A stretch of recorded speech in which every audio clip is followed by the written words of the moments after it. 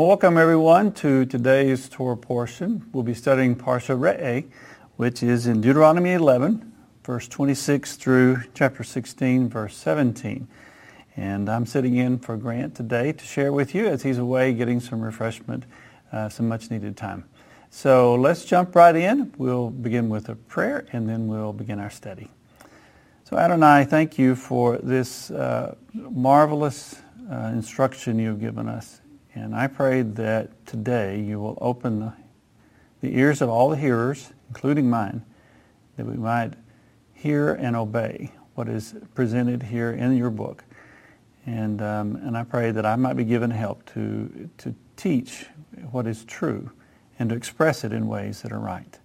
So may your Spirit be with us all as we enter into the study of your Torah. In the name of Yeshua. Amen.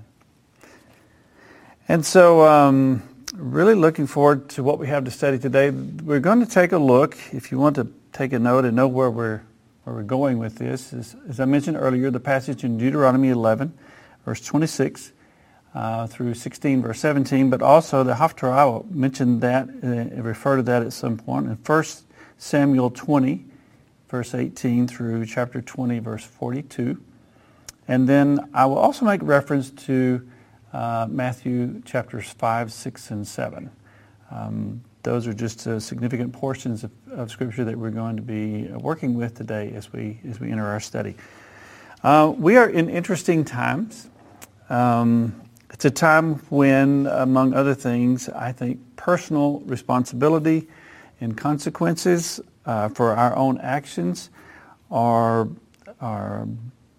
being circumvented, or at least there's an attempt to circumventing those, and instead there's an atmosphere of blame and victimization.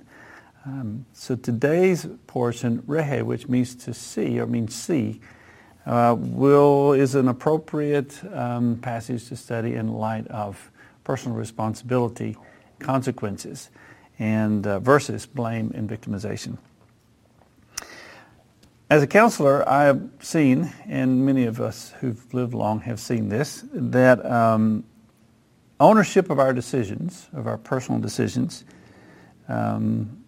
is a healthier esteem builder than letting others carry our responsibilities for us. That ownership of our decisions is good for us, and that lack of ownership, in other words, someone else carrying the burden for us or taking responsibility for us, leads to depression and suicide quicker than believing, because people believe that they make no difference.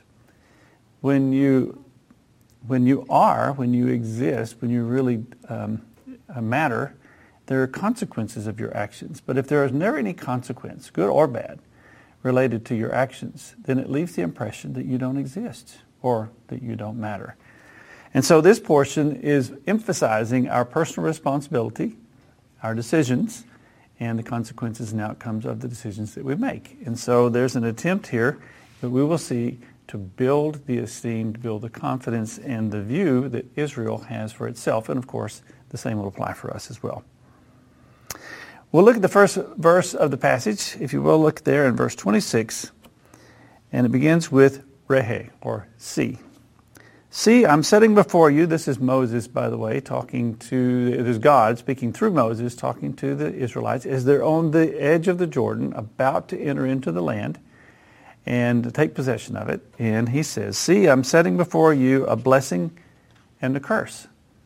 A blessing if you listen to the commandments of the Lord your God, which I am commanding you today. And a curse if you do not listen to the commandments of the Lord your God, but turn aside from the way which I'm commanding you today by following after other gods that you have not known. The word Re'eh, we're going to take a look at it just briefly. And my understanding of the word in my study has shown that Re'eh means see, and the first mention is in Genesis chapter 1, verse 4. It's really interesting there. It says that God saw the light and said it was good. And then he divided the light from the dark. And so it means for something to become visible or to be noticed or to be revealed. And so Eve saw the fruit. Again, the word is used there. Eve saw the fruit, that it was good. She noticed it suddenly, and her eyes focused. Oh, there it is. Also later on, when the waters are receding after the flood with Noah, it says the mountaintops appeared. In other words, and the word there is Rahab, they became visible. They could be seen. Something that was hidden is revealed. Something is sorted out so that it's clear that a particular thing exists, just like light and dark. Light came out, and so there was a sorting out between it and dark, so you could see the difference. And it's good, it's productive. It's a good thing to sort those things out. The fruit, that one stood out against all the others, and so the mountaintops stood out against the water. Later on, Hagar uses the word, and she uses it to give God a title, so that when she's on her own and facing death, and her son is facing death, God sees her, he hears her cry, he comes to her, he reveals to her where there's water and rescues her and her son, and she names that place Lahairoi. Well, that part of that word it means the God who sees me, and it is based in that Lahairoi is that Rehe, it's in there as well. So he sees me. He sorted me out from everything else and saw me and acted on my behalf. Abraham even uses this word in a place that is familiar to us.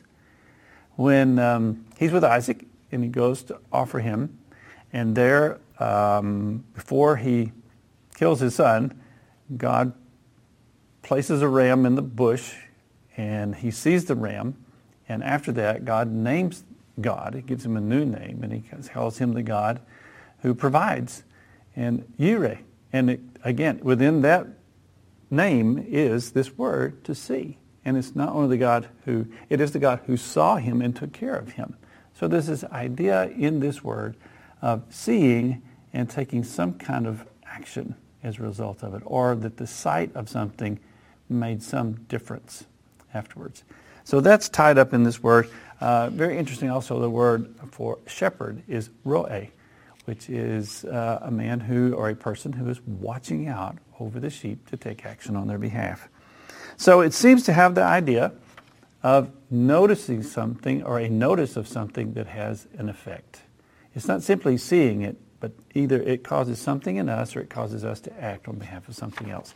So the fullness of that word is important for us to understand as we go into this passage where it says, where God calls the people to see that I am setting before you a blessing and a cursing. He's actually asking them to notice what he's saying and make a decision, to sort out things like the light from the dark, like the water from the hilltop, like the fruit from everything else, like your sheep from any threat or danger around. He's asking them to not only have a look at what he's saying or the things around them, but to take some action. Let that what they see have some effect upon them. So, also the word consists of 3 Hebrew letters. We all have learned that Hebrew letters are pictures or pictographs, and they represent certain characters or parts of the story. And so the letters are Resh, Aleph, and Hey. And they form a picture story of sorts. It's a picture of one who has the power to see or behold that which would cause you to worship, that would take your breath, or that would send your hands up. There's an idea that something is revealed, and it causes you to, it causes you to notice. It has an effect upon you, the thing that is revealed when you see. And so it's a very interesting word. It's a real story in and of itself. And so in this passage, Rehe, God is asking his people and us to look below the surface and catch a glimpse of what is beneath, behind, and at the center of the gift of the land and the freedom that he's bringing them, to look at the commands and statutes that he's about to give them, to see within them to see within them his love for them. So this is a call that's very interesting, is asking us to respond to God's love. often we've seen this. I think I grew up this way, seeing the commands and the statutes as being legalistic rules and regulations that had no connection with love. It was simply obedience, do what I say. But I'm beginning to understand that it's much more than that. And it's actually much different from that. It is about love. It is about covenant. And we'll see more of that later. As an example, he's giving them these blessings and cursings, but it's not do what I say. There's something else going on here. It's more like trust me, I love you. For example, let's just look at this. The words for statute and for judgment or for commands. That's in the end of chapter 11. It says, be careful to do all the statutes and the judgments which I'm setting before you today. And then chapter 12, verse 1 says, these are the statutes and the judgments which you shall carefully observe in the land, which the Lord your God of your fathers is giving you to possess, as long as you live on the earth. And so those two words are different words, and they mean different things. Statutes, as I've come to understand it, the word kukim, and they are the things that are not understood. They are the things that are, I guess we would say, above our pay grade. They're the things, at least, that are not understood yet, or understood by us, but by God. So they are things that the Israelites were to do out of trust, just trusting God's goodness and God's wisdom and God's ways work. We don't know the why. They may not be reasonable on face value, but we trust that God has a reason for them. So those are the statutes. Things like keeping the Sabbath. Well, why would we keep the Sabbath and not Tuesdays? I mean, what's the difference? What makes a Saturday or a Sabbath any better than a Tuesday or a Wednesday? It doesn't reasonably connect to anything. The why behind it is not clear to us in the beginning, or was it? It wasn't clear to the Israelites. It was just something that they were supposed to do, for example. Judgments, on the other hand, are based on principles that can be applied across various contexts in life. So, don't murder, for example, is clearly understandable. We would understand why we would not murder someone or want to be murdered by someone. So these, the judgments, called the mishpatim, are more clearly understood, and they're more like governors or guides for life that are meant to cover all of life. So, whereas a specific judgment or command is given, that command holds within it more than that specific command. So, for example, Yeshua helps us with this in Matthew 5, 6, and 7 in his Sermon on the Mount, where he helps us understand the applications or the broader applications of these truths.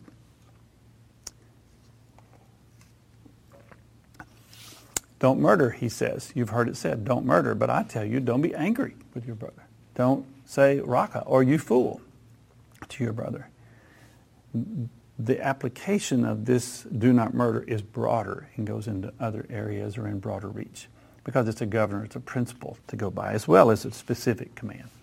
So there are statutes which we may not understand, and there are judgments which we will understand. Statutes is more like we're children, like with our children. They may ask us, well, Dad, why can't I go outside and play today? And you may not be able to explain to them all of the reasons why they can't go outside and play. You can't go watch them. You're busy. There are other things to be done. Maybe there's danger in the yard outside. There are things that aren't appropriate for them to be involved in out there. But maybe they're only 3 years old. They don't understand. There's too much. And so you say, just trust me. We can't go outside today. That's a statute. God knows what he's doing, and we have to trust that he knows that.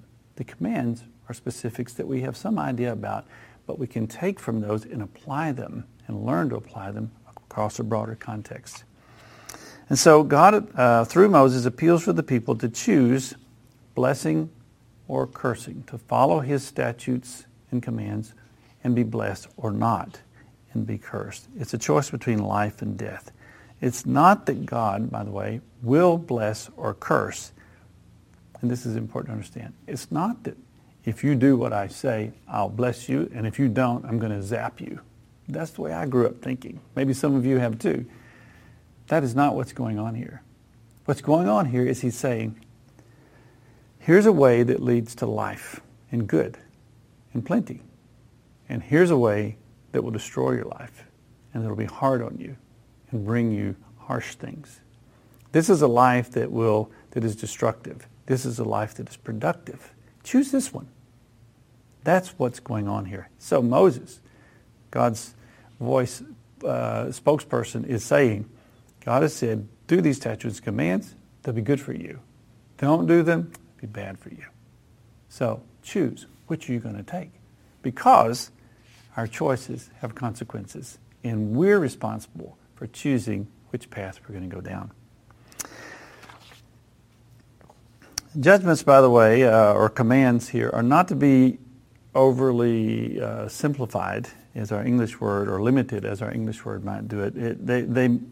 It means what is judgments or commands. It means what is right and wrong to do, but it also includes how to implement it, how to handle the consequences of implementing it or not implementing it. It teaches us not only what to do, but how to do it and how to respond when we have done it or when someone else has done it or failed to do it. So it's more of a whole package of how to behave in certain contexts. And those are what the commands do for us. The statutes are given when understanding is not yet possible. The commands provide a window of understanding and insight for how to live in the world. Now, I want to change gears. With that in mind, I want to shift to the Haftarah portion of the story. It's in 1 Samuel 20. It's the story of Jonathan and David. Some of you are, I'm sure, familiar with this story, where Jonathan and David are with Saul, and Saul is enraged and he wants to kill David. David's not quite certain of it, so Jonathan says, I'll investigate. And if he is really out to kill you, well, then tomorrow I'll come out, I'll shoot an arrow, and if I shoot beyond the young man who's going to go retrieve the arrow, then that means you need to go, because he is out to kill you. If I shoot short of him, then and I call the young man to come back to me, then that will mean for you to come back, it's safe. So this is the story in 1 Samuel chapter 20. And the way that I see that this portion connects with the Torah portion for today is this. The arrow was a signal. It was sent out to give direction, to show where there was life. Go and be safe. Or you could say, don't come back and be safe. Or it was to say, if you come back, you will not be safe. Jonathan was the one who decided about the arrows and the little boy and the whole arrangement of things. Jonathan was the one who put his neck on the line to go in and discern from Saul, figure out by watching Saul and see if he would be enraged or not. He was the one to carry the water, so to speak, to find out what would make David safe or put him in danger or at risk. And so the story there informs us, because afterwards, when he comes out and he learns that surely Saul was going to kill David, he comes out, he shoots the arrow beyond the little fellow who was helping him out.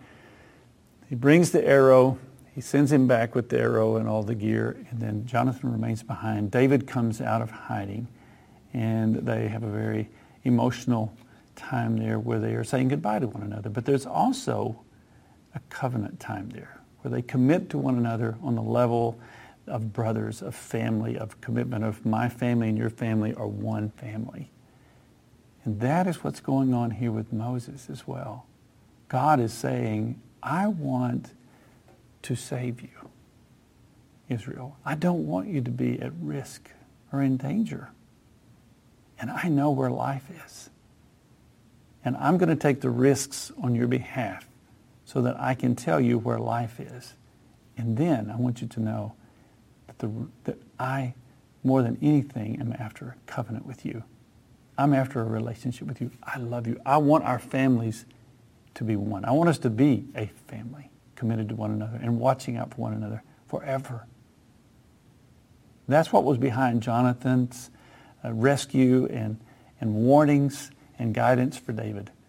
And that's what's behind the portion here in the Torah where God gave these commands through Moses to the people. The statutes and commands are simply warning shots. They're markers of saying, here is where it's safe and here's where it's not.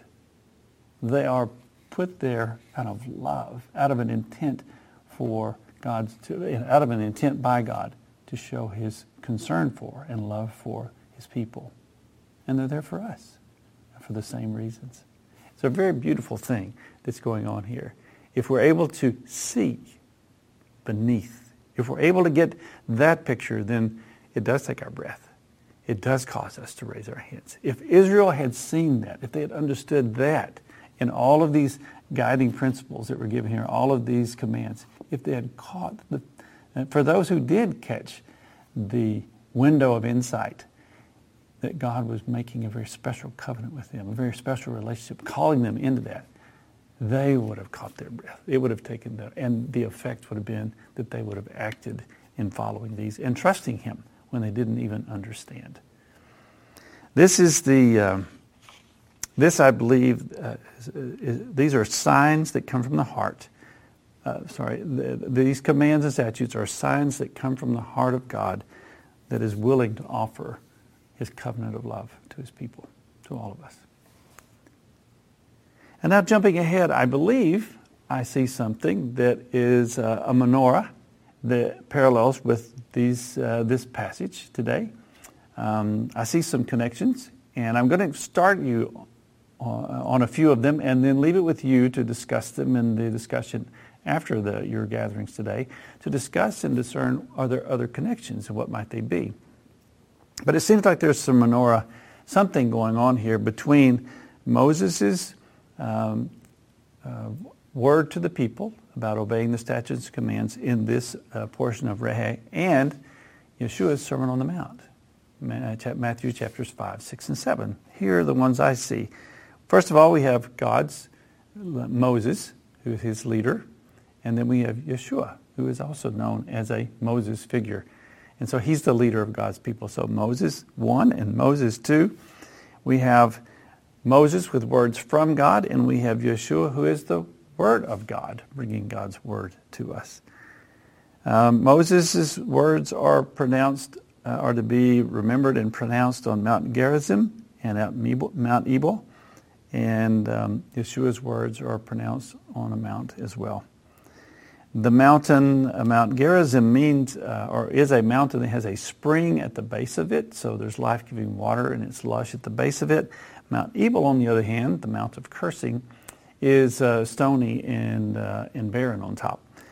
The Sermon on the Mount, it's interesting that as Matthew begins explaining that, he says he had the people sit down on the green grass. So it's a lush place as well. There's blessing on that mountain as well.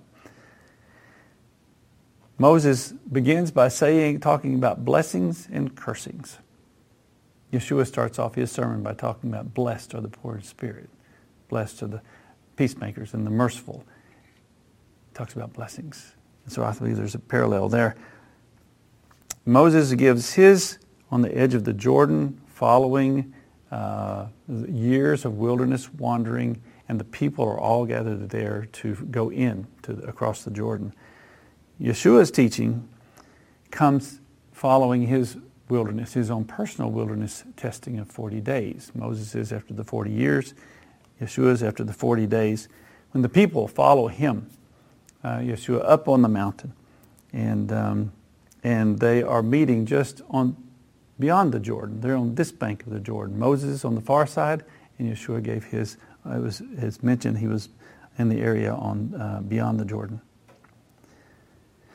Moses encourages the careful to be careful to keep the statutes And Yeshua says, I have not come to destroy the law and the prophets, but to keep them, to fulfill them.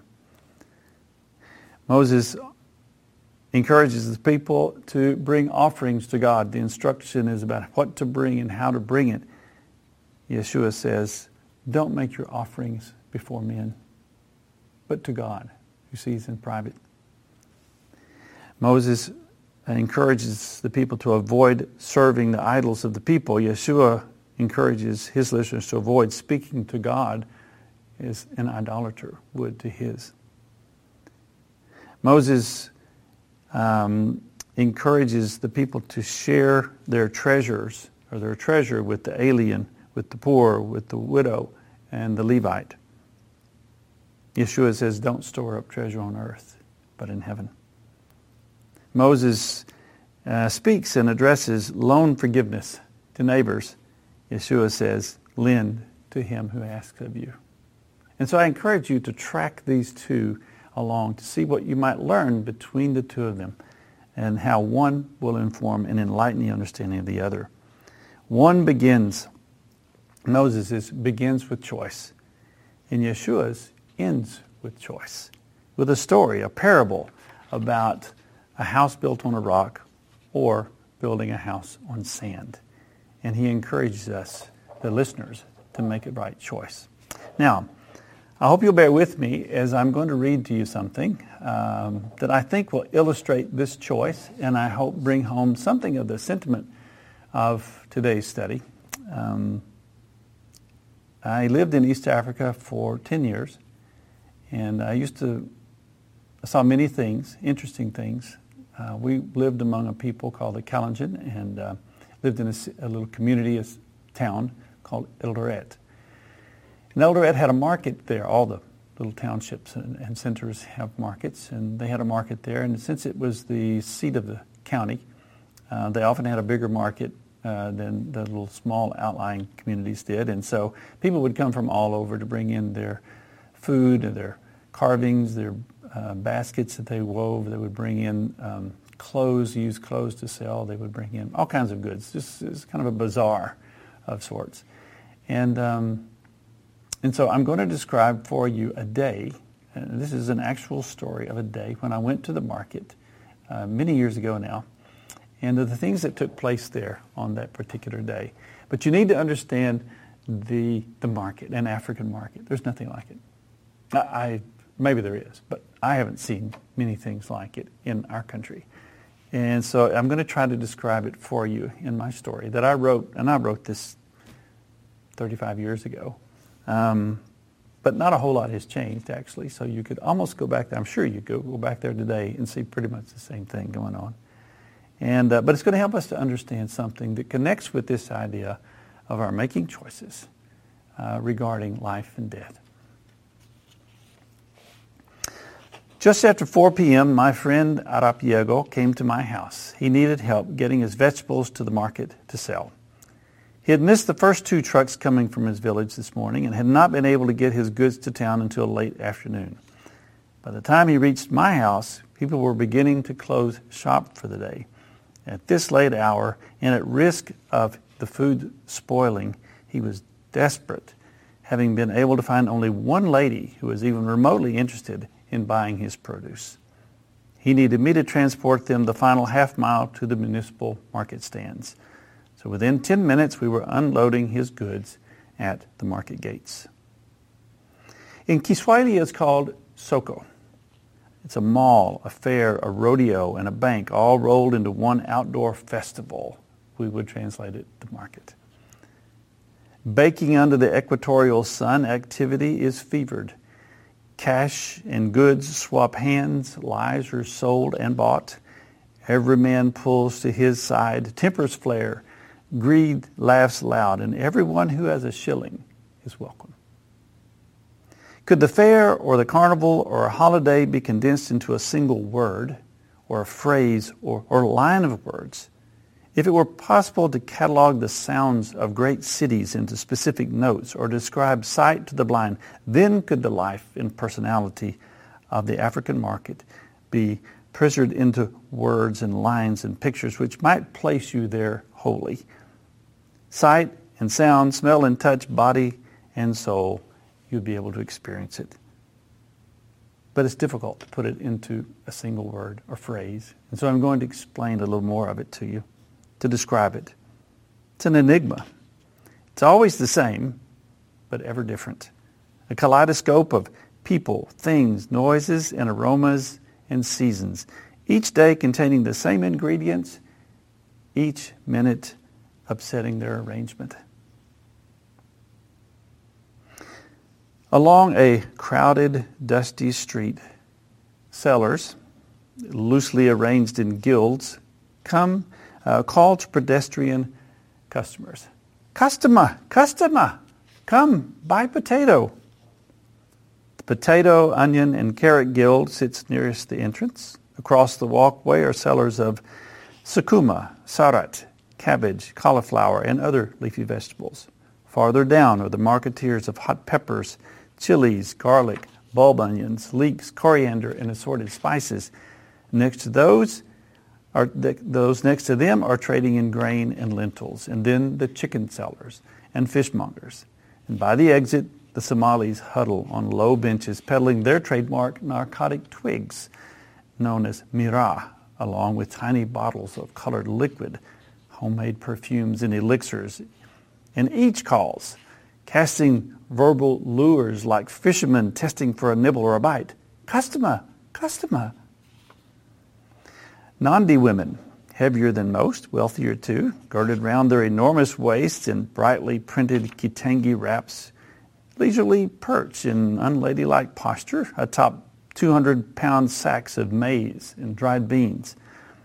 From their posts, they unblushingly nurse plump infants while making change, buying, haggling, and bartering. Kikuyu traders, cukes as they are infamously called, neatly organize and stock their stalls in mounds of rice, soybeans, peas, and sesame seed, displaying them in conical mountains whose peaks jut above tightly woven grass basket bases. The Luya, another tribe, are round-faced, the darkest skinned of them all. They pepper the grounds. The Luya are my favorites. They laugh.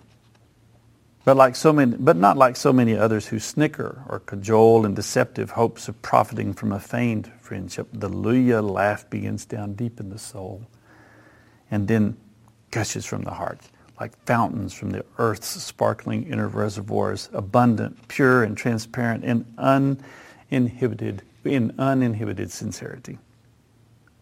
As honest and straightforward as their joy are the products they peddle, never varying far from the staples: tomatoes, onions, potatoes, peppers, mango, the finger-sized sweet banana, passion fruit, oranges, lemons, cabbage, plantains, and cassava.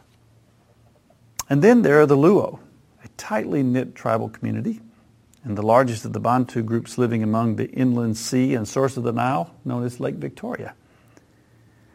Never a warring tribe and gentle by nature, the Luo are nevertheless disdained. Other tribes derogatorily refer to them as children because they don't circumcise their males. And within the Soko, within the market, they often apathetically lounge in a private corner where they preside over enormous baskets of sun-dried fish. Tilapia and Nile perch lay halved and shriveled like wide, flat prunes in the blistering sun.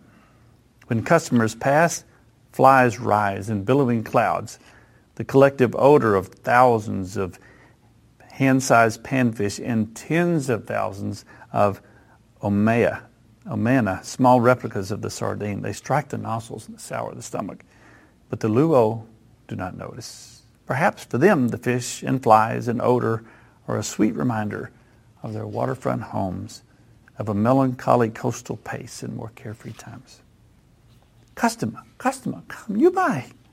The incessant vocal angling in its Africanized English and varied tribal accents follows buyers like a worrisome fly being cast again and again until one, more persistent or more persuasive than the others, pulls the customer to one side and the bargaining can begin.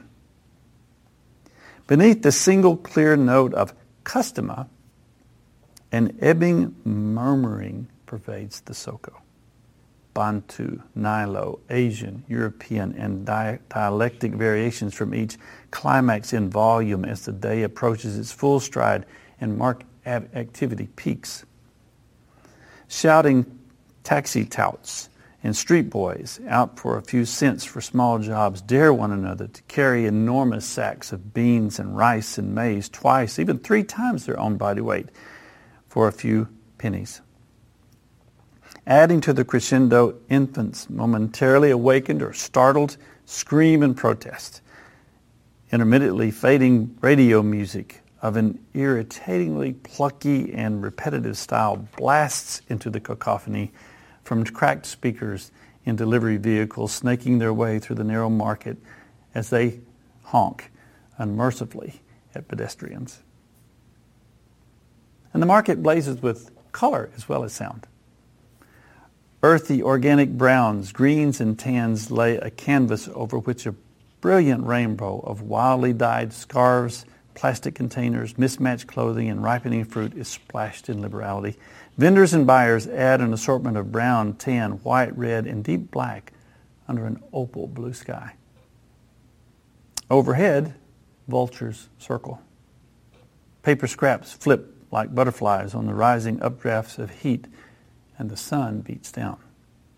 Underfoot, open sewage courses along worn rivulets, rotting produce, fruit peelings, vegetable scraps, paper, plastic bags, cigarette butts, and floating fibers from the nearby mattress production. These mix and swirl and settle over the soil, over the people, and over the food.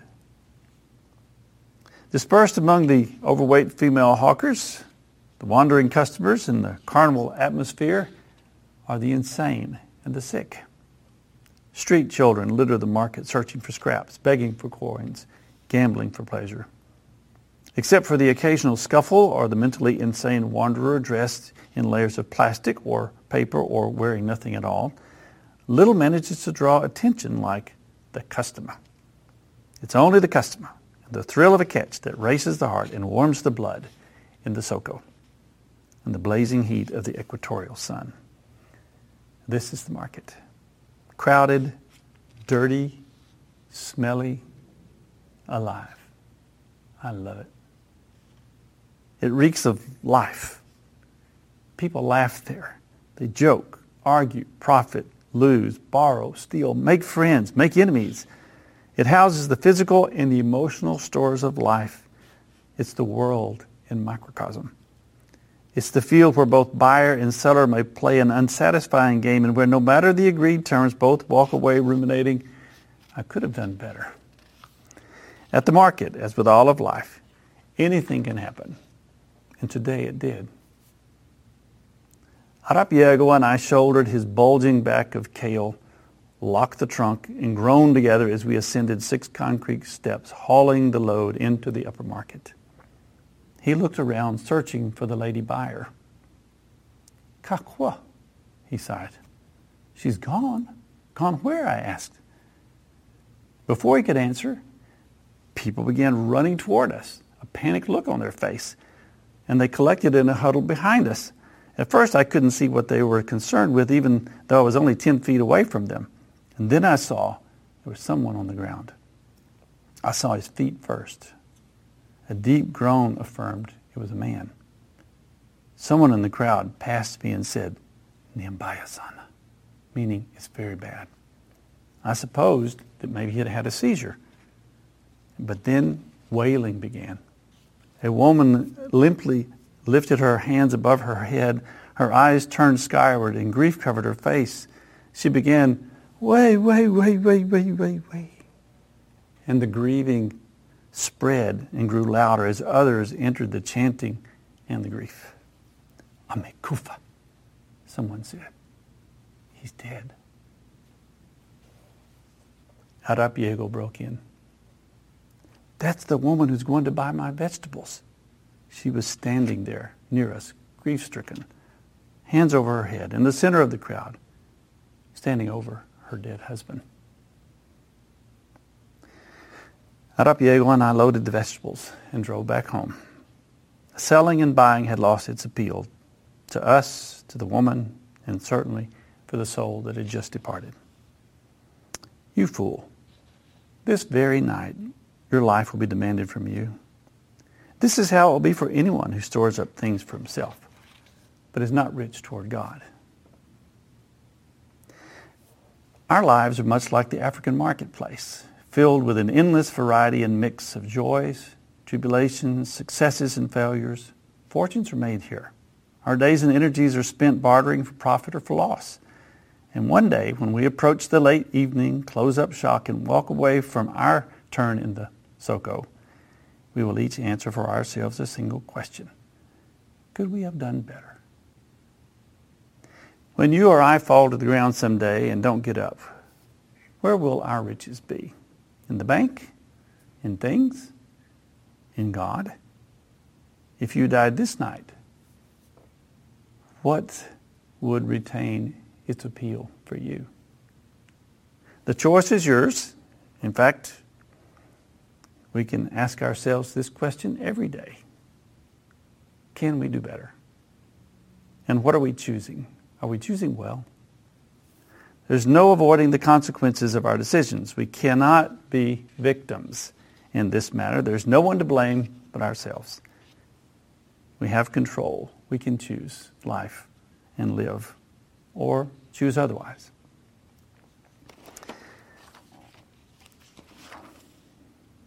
Yeshua counsels us to learn the parable from the fig tree. As soon as its branch has become tender and sprouts its leaves, you know that summer is near.